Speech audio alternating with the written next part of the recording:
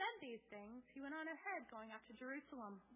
When he drew near to Bethphage and Bethany at the mount that is called Olivet, he sent two of the disciples, saying, "Go into the village in front of you, where on entering you will find a colt tied, on which no one has ever yet sat.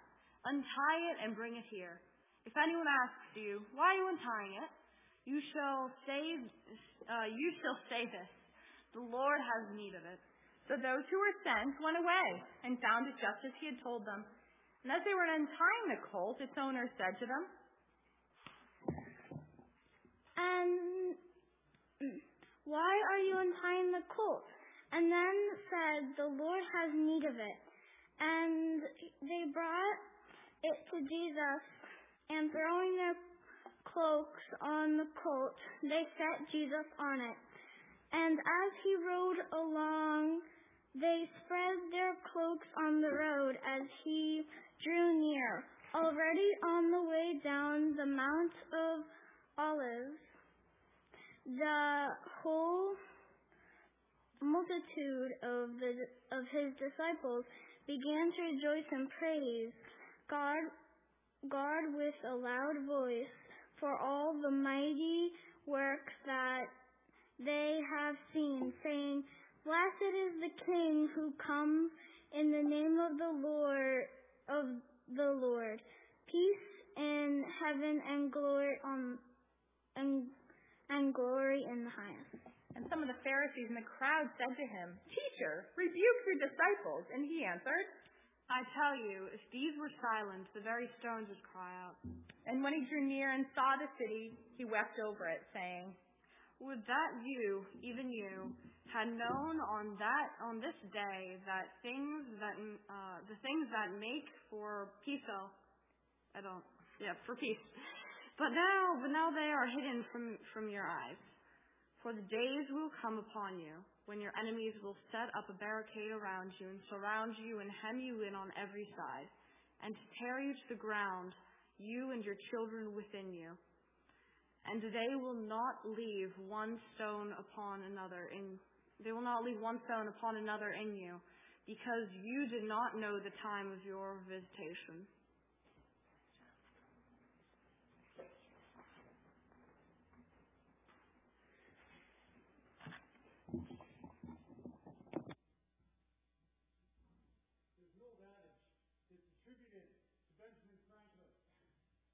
After 3 days, guests, like fish, begin to smell. Now, obviously, we're going to take a little break from our study through 2 Timothy, and we're going to talk about the events of Palm Sunday, and then throughout the course of this week, we'll reflect upon Jesus' final week, and then on Sunday, we'll gather again, and we'll celebrate the resurrection. So this week, I invite you to join us on our Sunday through Holy Week. During my morning meditations at 9 a.m. on YouTube, we'll be journeying with Jesus, and so we'd love to have you join us there. Again, as Kevin shared with you, on Thursday night at 6:30, we'll have our regular Maundy, Thursday service right here. And on Friday, instead of a morning meditation, I'm going to have an evening meditation on YouTube, and it will be at 6 p.m. You're welcome to join me. It will be a Good Friday meditation. And then Sunday, obviously, the sunrise service up on Batty at 6 a.m., our regular service right here at 10 a.m. This week, we're journeying with Jesus as he goes to the cross, as he moves through Jerusalem, through to his death, but does not stay there. Rather, we will come together next week and celebrate that Christ is risen. There you go. That's your warm-up for next week. But for today, we're starting with Benjamin Franklin. Guests like fish begin to smell after 3 days. You know, house guests, even if they begin as welcome guests, after long enough, they can become unwelcome visitors. And friends, that's what we see happen to Jesus in this passage. You know, today we're celebrating what we call Palm Sunday. Jesus triumphantly enters Jerusalem. He's hailed as Savior and Deliverer. Hosanna, as I was asked earlier this morning, Hosanna means save us. The people celebrated his coming. They welcomed his coming. But a few days later, like fish, it seems he began to stink.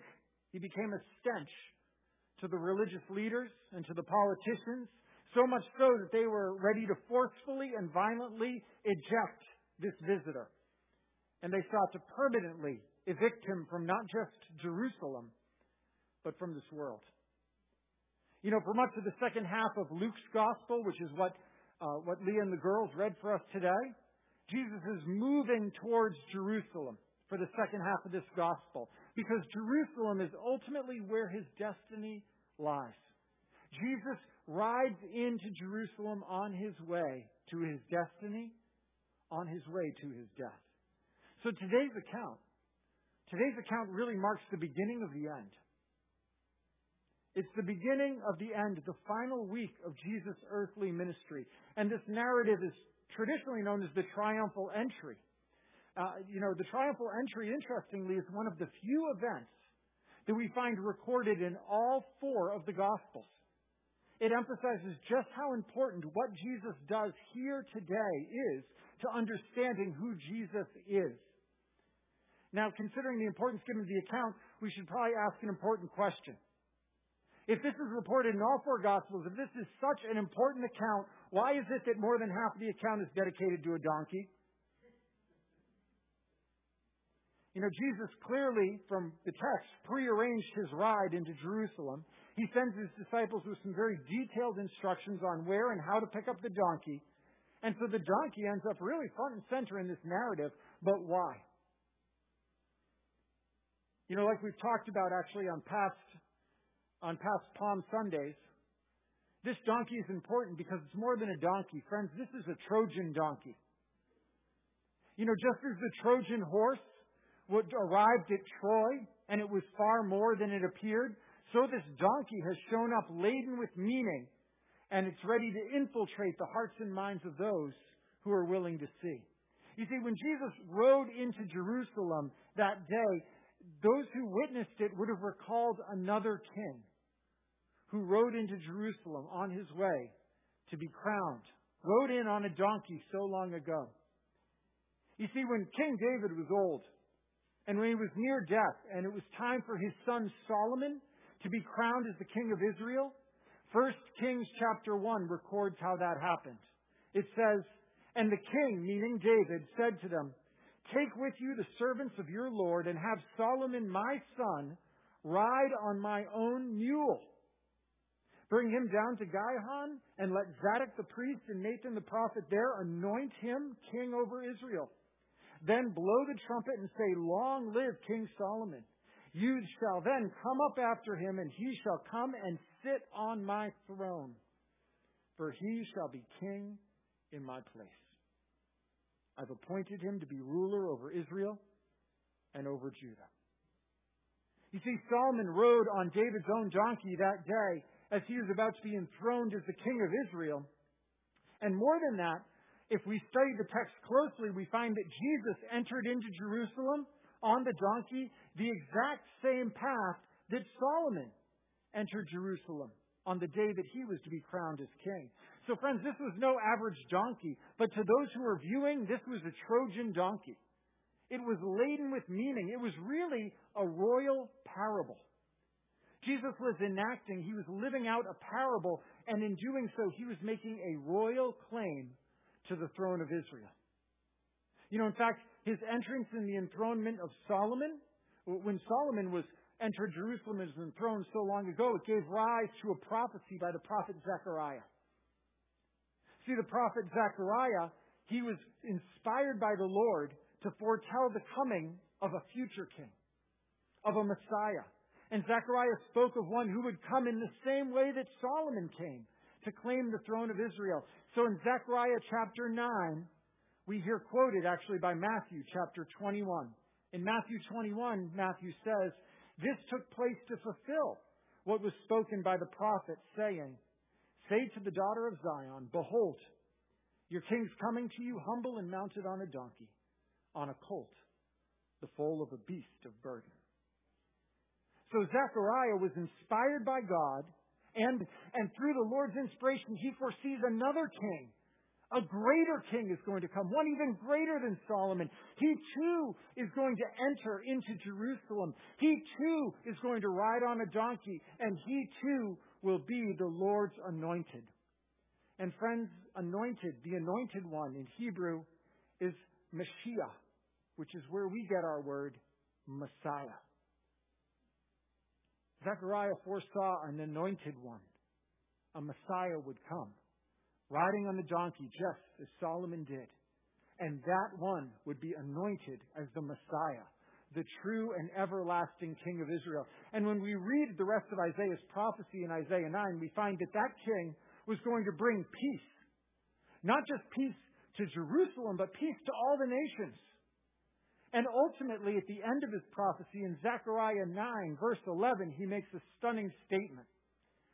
Zechariah 9:11, because of the blood of my covenant with you, I will set prisoners free from the waterless pit. That's how the end of this prophecy of this king closes. Somehow it's an incredible statement because it says that the king who's coming is going to be able to rescue in an amazing way.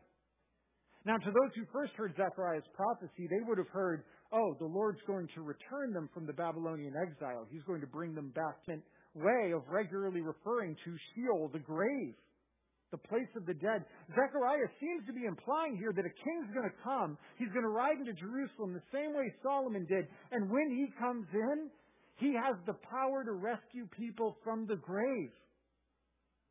Somehow this king is going to be able to release them. And how? It says right there, by the blood of a covenant. By the blood of a covenant. And so, friends, this entrance into Jerusalem is no ordinary entrance. This is a Trojan donkey, laden with meaning. And it's all fulfilling the Lord's promises to send a king, an anointed one who will reign over Israel eternally, one who will bring true and eternal peace, and he'll do so by a covenant of blood. Friends, covenants establish relationships. When we read throughout the Old Testament, covenants established relationships, and there was always the shedding of blood. The blood of an animal was shed, a meal was shared, and a relationship was born. This king has come, and he's not going to sacrifice an animal. It won't be the blood of an animal that is shed so that a relationship can be established. This king came to shed his own blood.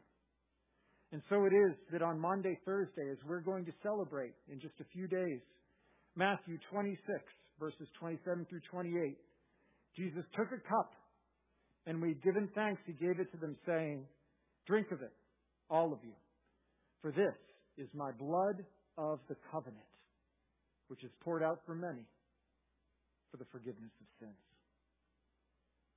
Church, this is the gospel.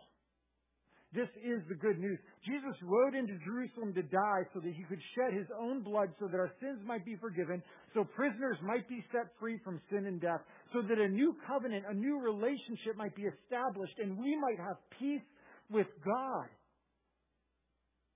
And isn't that exactly what we hear Jesus' disciples chanting as he entered Jerusalem that day? As Leah and the girls read for us, Luke 19, verse 38, peace in heaven and glory in the highest. Isn't that what the angels declared at Jesus' birth in Luke chapter 2, verse 14?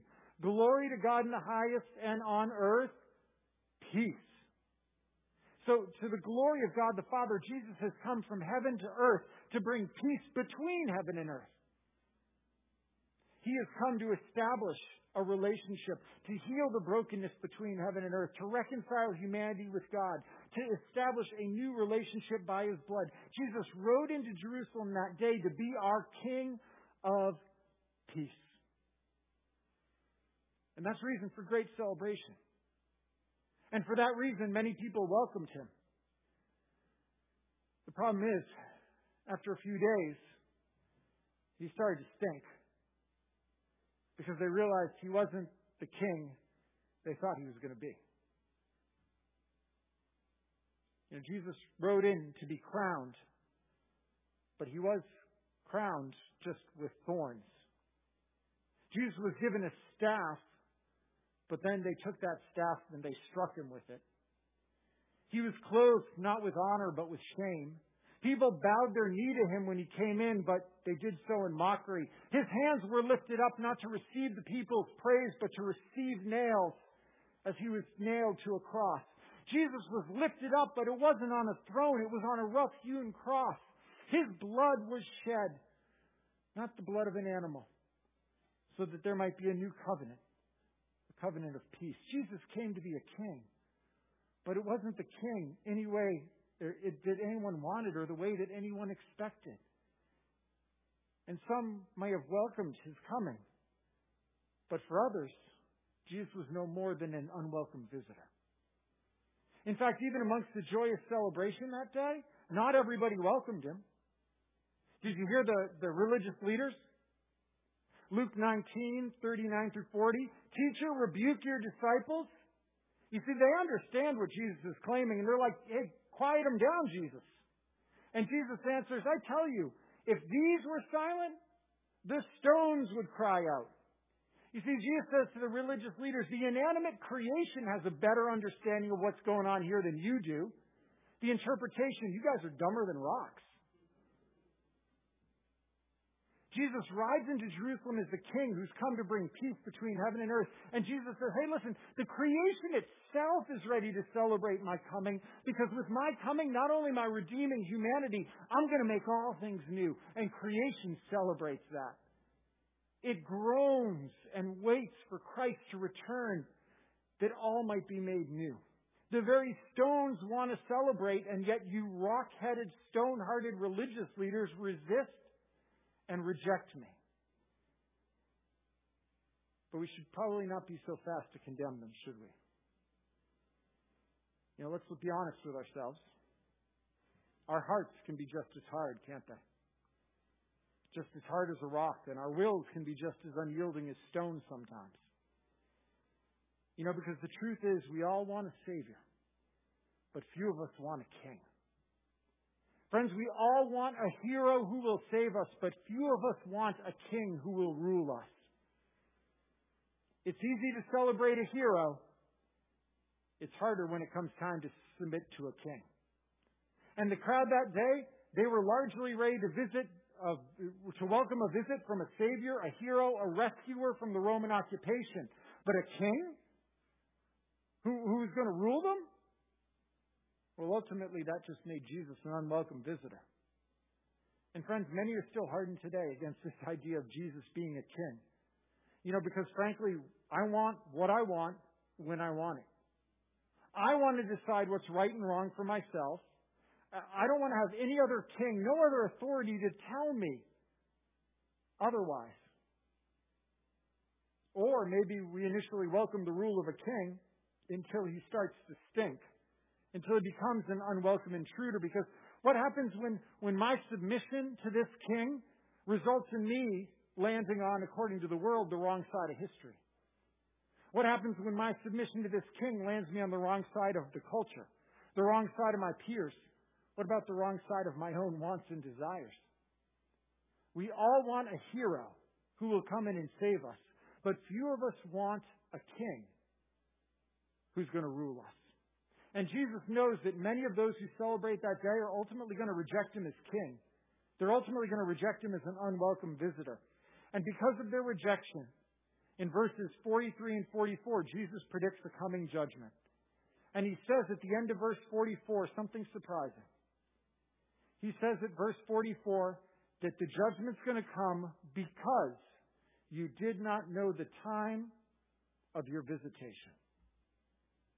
You did not know the time of your visitation. Now, the same Greek word is used in 1 Peter chapter 2 to refer to Jesus' second visitation, his return, his second coming. But the same noun this noun is episkope, which is actually where we get our English word episcopal. It means a bishop or bishops. And this exact same word is used, surprisingly, in 1 Timothy 3:1, where it says, the saying is trustworthy. If anyone aspires to the office of overseer, he desires a noble task. So what Jesus says is that you didn't know your bishop. You didn't know your overseer. You didn't know the one who's been charged and given the authority to care for your souls when he came to visit you. I'm the one. I'm the one who's been charged with the authority and the responsibility to care for you, to be your leader and your king. And I came to visit you, and you didn't recognize it. Instead of welcoming my authority and my care, You treated me as an unwelcomed visitor, and you did not recognize the time of my visitation. You've rejected my authority, my care. You've rejected your king. And Jesus says, if you refuse to welcome the visit of your king, and if you refuse to submit to his authority, then all that's left is judgment. All that's left is judgment. Now, friends, many today reject and they rail against the idea of judgment for those who treat Jesus as an unwelcome visitor or reject his authority. In fact, you might have heard the news the other week. The Catholic Church issued a statement in support of 1,000 years of church doctrine affirming that marriage is, was, and always will be between one man and one woman. And our media reacted with surprise and outrage that the Catholic Church was still Catholic. I mean, could you believe the audacity that they affirmed 1,000 years of church doctrine, human history, anthropology, and biology? But they did. And CNN's Don Lemon, who is not, to my knowledge, any kind of theologian or scholar, on air said, God is not about hindering people or even judging people. God is not about hindering people or even judging people. You know, there was an article written in response to this in the National Review, and the man who responded said, now, I'm not a Catholic or a theologian or even a believer, and I don't care what people do in their bedroom. Yet I would vigorously maintain that any religion worth following has a God who judges and hinders his people. Because, friends, what kind of an authority is worth its salt who fails to enforce some morality and execute justice against evil? Reject the rightful authority of any ruler, and the only thing left is justice and judgment. In fact, over 70 times in the Bible, God is called judge. Psalm 50, verse 6, God himself is judge. Isaiah 33:20, the Lord is our judge. Hebrews 12:23, and to God the judge of all. James 4:12, there's only one lawgiver and judge, the one who's able to save and destroy. 1 Peter 5:4, they will give account to him who is ready to judge the living and the dead. Acts 10:42, and he commanded us to preach to the people and testify that it is Jesus who is ordained by God to be judge of the living and the dead. Friends, that's a representative sampling from the Old and the New Testament, from the Law and the Prophets, from the Psalms and the Epistles, from history and poetry. If Jesus is king, he's come with the authority to judge. So to treat the king as an unwelcome visitor is to reject his authority, to refuse to submit to him, and leave no alternative but judgment. And God is just, and ultimately all rebellion and sin will and must be judged. But friends, hear the gospel. Hear the gospel. Jesus has come first not as judge, but as Savior. Jesus visited Jerusalem that Sunday, and he visits you today, not yet as judge, but as Savior. Because we all know the most famous verse in the Bible. John 3:16. For God so loved the world that he gave his only Son, that whoever believes in him should not perish, but have eternal life. But don't stop reading there. Continue to verses 17 and 18. God did not send his Son into the world to condemn the world, but in order that the world might be saved through him. Whoever believes in him is not condemned, but whoever does not believe is condemned already, because he has not believed in the name of the only Son of God. Friends, all of us stand under judgment, condemned as rebels against the rightful king, deserving the just sentence of judgment coming against us. But the gospel, the good news is that Christ visited that first Palm Sunday, and he visits you today as king, not yet to bring judgment, but today to bring salvation.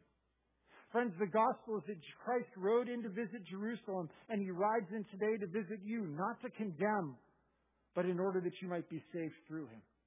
He visits us today as the Savior and King, but Scripture warns that one day Christ will return and he'll visit again. And when he does, he won't just be King. He'll be King and Judge. And at that time, all who've persisted in refusing to submit to him, all who've treated him as an unwelcome visitor, the only thing that remains is judgment. And friends, judgment, it's a fearful truth. It's a fearful and horrible reality. But let's remember how this message came from Jesus. How does Jesus respond to those who reject him that day? And how does Jesus respond to those who reject him today? Look at verses 41 and 42. And when Jesus drew near and saw the city, he wept over it, saying, would that you, even you, had known on this day the things that make for peace. But now they're hidden from your eyes. Church, note Jesus' heart for those who rejected him. He laments over Jerusalem. Jerusalem is the capital of Israel and representative of all of God's people. And with tears in his eyes, Jesus mourns over her rejection of him. Jesus knows that the religious leaders have rejected him, and they're going to lead the others to reject him too. They're going to lead the others to make him an unwelcome visitor and cast him out, not just of Jerusalem, but out of this world. And he weeps. He weeps because the king, the perfect episcope, the perfect shepherd, the perfect caretaker has visited the city. And in rejecting him, Jesus knows they've rejected peace. Because Jesus has come not to bring judgment, but to bring peace. And the only alternative is judgment. Jesus is the only way to peace with God. To reject him means rejecting the one thing that can save us. If you reject the cure, the only thing that remains for you is sickness and death. And Jesus says, I've come. I am the cure. I am peace. And friends, if you're here today, and if you're trying to find peace apart from God and apart from Jesus, there is no other way. There's no other way to have peace with God than through Jesus Christ, the Messiah, the King. Welcome this visitor, not just today as Savior, but as King. Not just a hero to save you, but as a King. Submit to him, be forgiven your sins, and escape the final just judgment that you and I deserve. For if you're here in person and want to know more, talk to me after the service. If you're online, write to me through the church website, chestnutstreetbaptist.org/contact. Because I would love to talk to anyone here or online that you might know of Christ who has come. He's come now not as judge, but as Savior. But friends, be warned, one day he will return. He will return as judge. And all sin will be judged. But he's come today. He visits us as King and as Savior. And church, the world needs to know. They need to know of Jesus Christ, of his coming, and warned of the coming judgment. But friends, as we do so, are we ready to weep as Jesus wept? I've told before the story of a small town. When a new preacher came to the town, there was a buzz. Because everybody said, hey, this new preacher that we got, he's so much better than the old preacher. So much better. And so there was a skeptic in town, and he came to one of the deacons of the church, and he said, well, what makes this new preacher so much better than the old preacher? What's the new preacher say? What did the old preacher used to say? And the old preacher told us, we're all lost sinners, and unless we repented, we were going to hell, was the answer.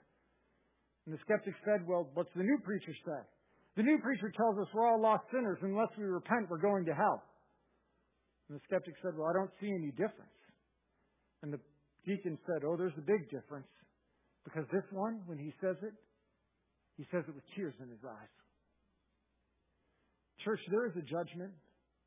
There's a judgment that's coming. A judgment on all sin and rebellion against the King. All who continue to hold him at arm's length and treat him as an unwelcomed visitor. But Christ has come first, not as judge, but as Savior. Now is the time. Church, will we weep? Will we go? Will we declare and warn of the coming judgment? Will we speak of the love and mercy of the King who has come to save, not to condemn? And church, how will we respond to those who reject Jesus or who reject us, his followers, as unwelcome visitors? We must warn of the coming judgment on those who continue to treat Christ and hold him at arm's length as an unwelcome visitor. And how will we do so? Will we get angry? Will we be arrogant? Will we be condescending? Or like Christ, will we weep? Will we weep for them? Church, we must unabashedly warn of judgment, but not with smugness, with sorrow. Not with contempt, but with compassion. Let our proclamation be not terrible, but tearful. And church, let this familiar scene also remind us that every one of us must submit ourselves to the King. Because he is our perfect King, our perfect episcope, our caregiver, our overseer. He's come with loving authority to lead and to guide And to that authority will we submit. And church, are there areas of your life that you still need to submit to Him? That you need to submit to His loving care and His leadership? Because He's come today to bring you peace. And are there areas in your life right now, church, where you're resisting Him? Where you're resisting Him and His peace? Because, friends, a visitor has ridden into town. And he's ridden here into your life today. Will he find welcome with you? And will you find peace in him? Let's pray. Father, we need peace that comes not from our action, but from the one who has come to bring us peace. And this world needs peace. And Father, we recognize that your Son, Jesus Christ, is the only way to peace. Submit our hearts to Him and send us forth to declare this warning, this truth, this hope, that in Jesus Christ there is peace. In Jesus Christ there is forgiveness. In Jesus Christ there is life everlasting. Father, submit us to you and send us forth that others might hear and so bow their knee before the King who comes, and that they might welcome Him as Savior and as Lord. In Jesus' name, amen. Let's stand together in closing as we sing All Glory, Laud, and Honor.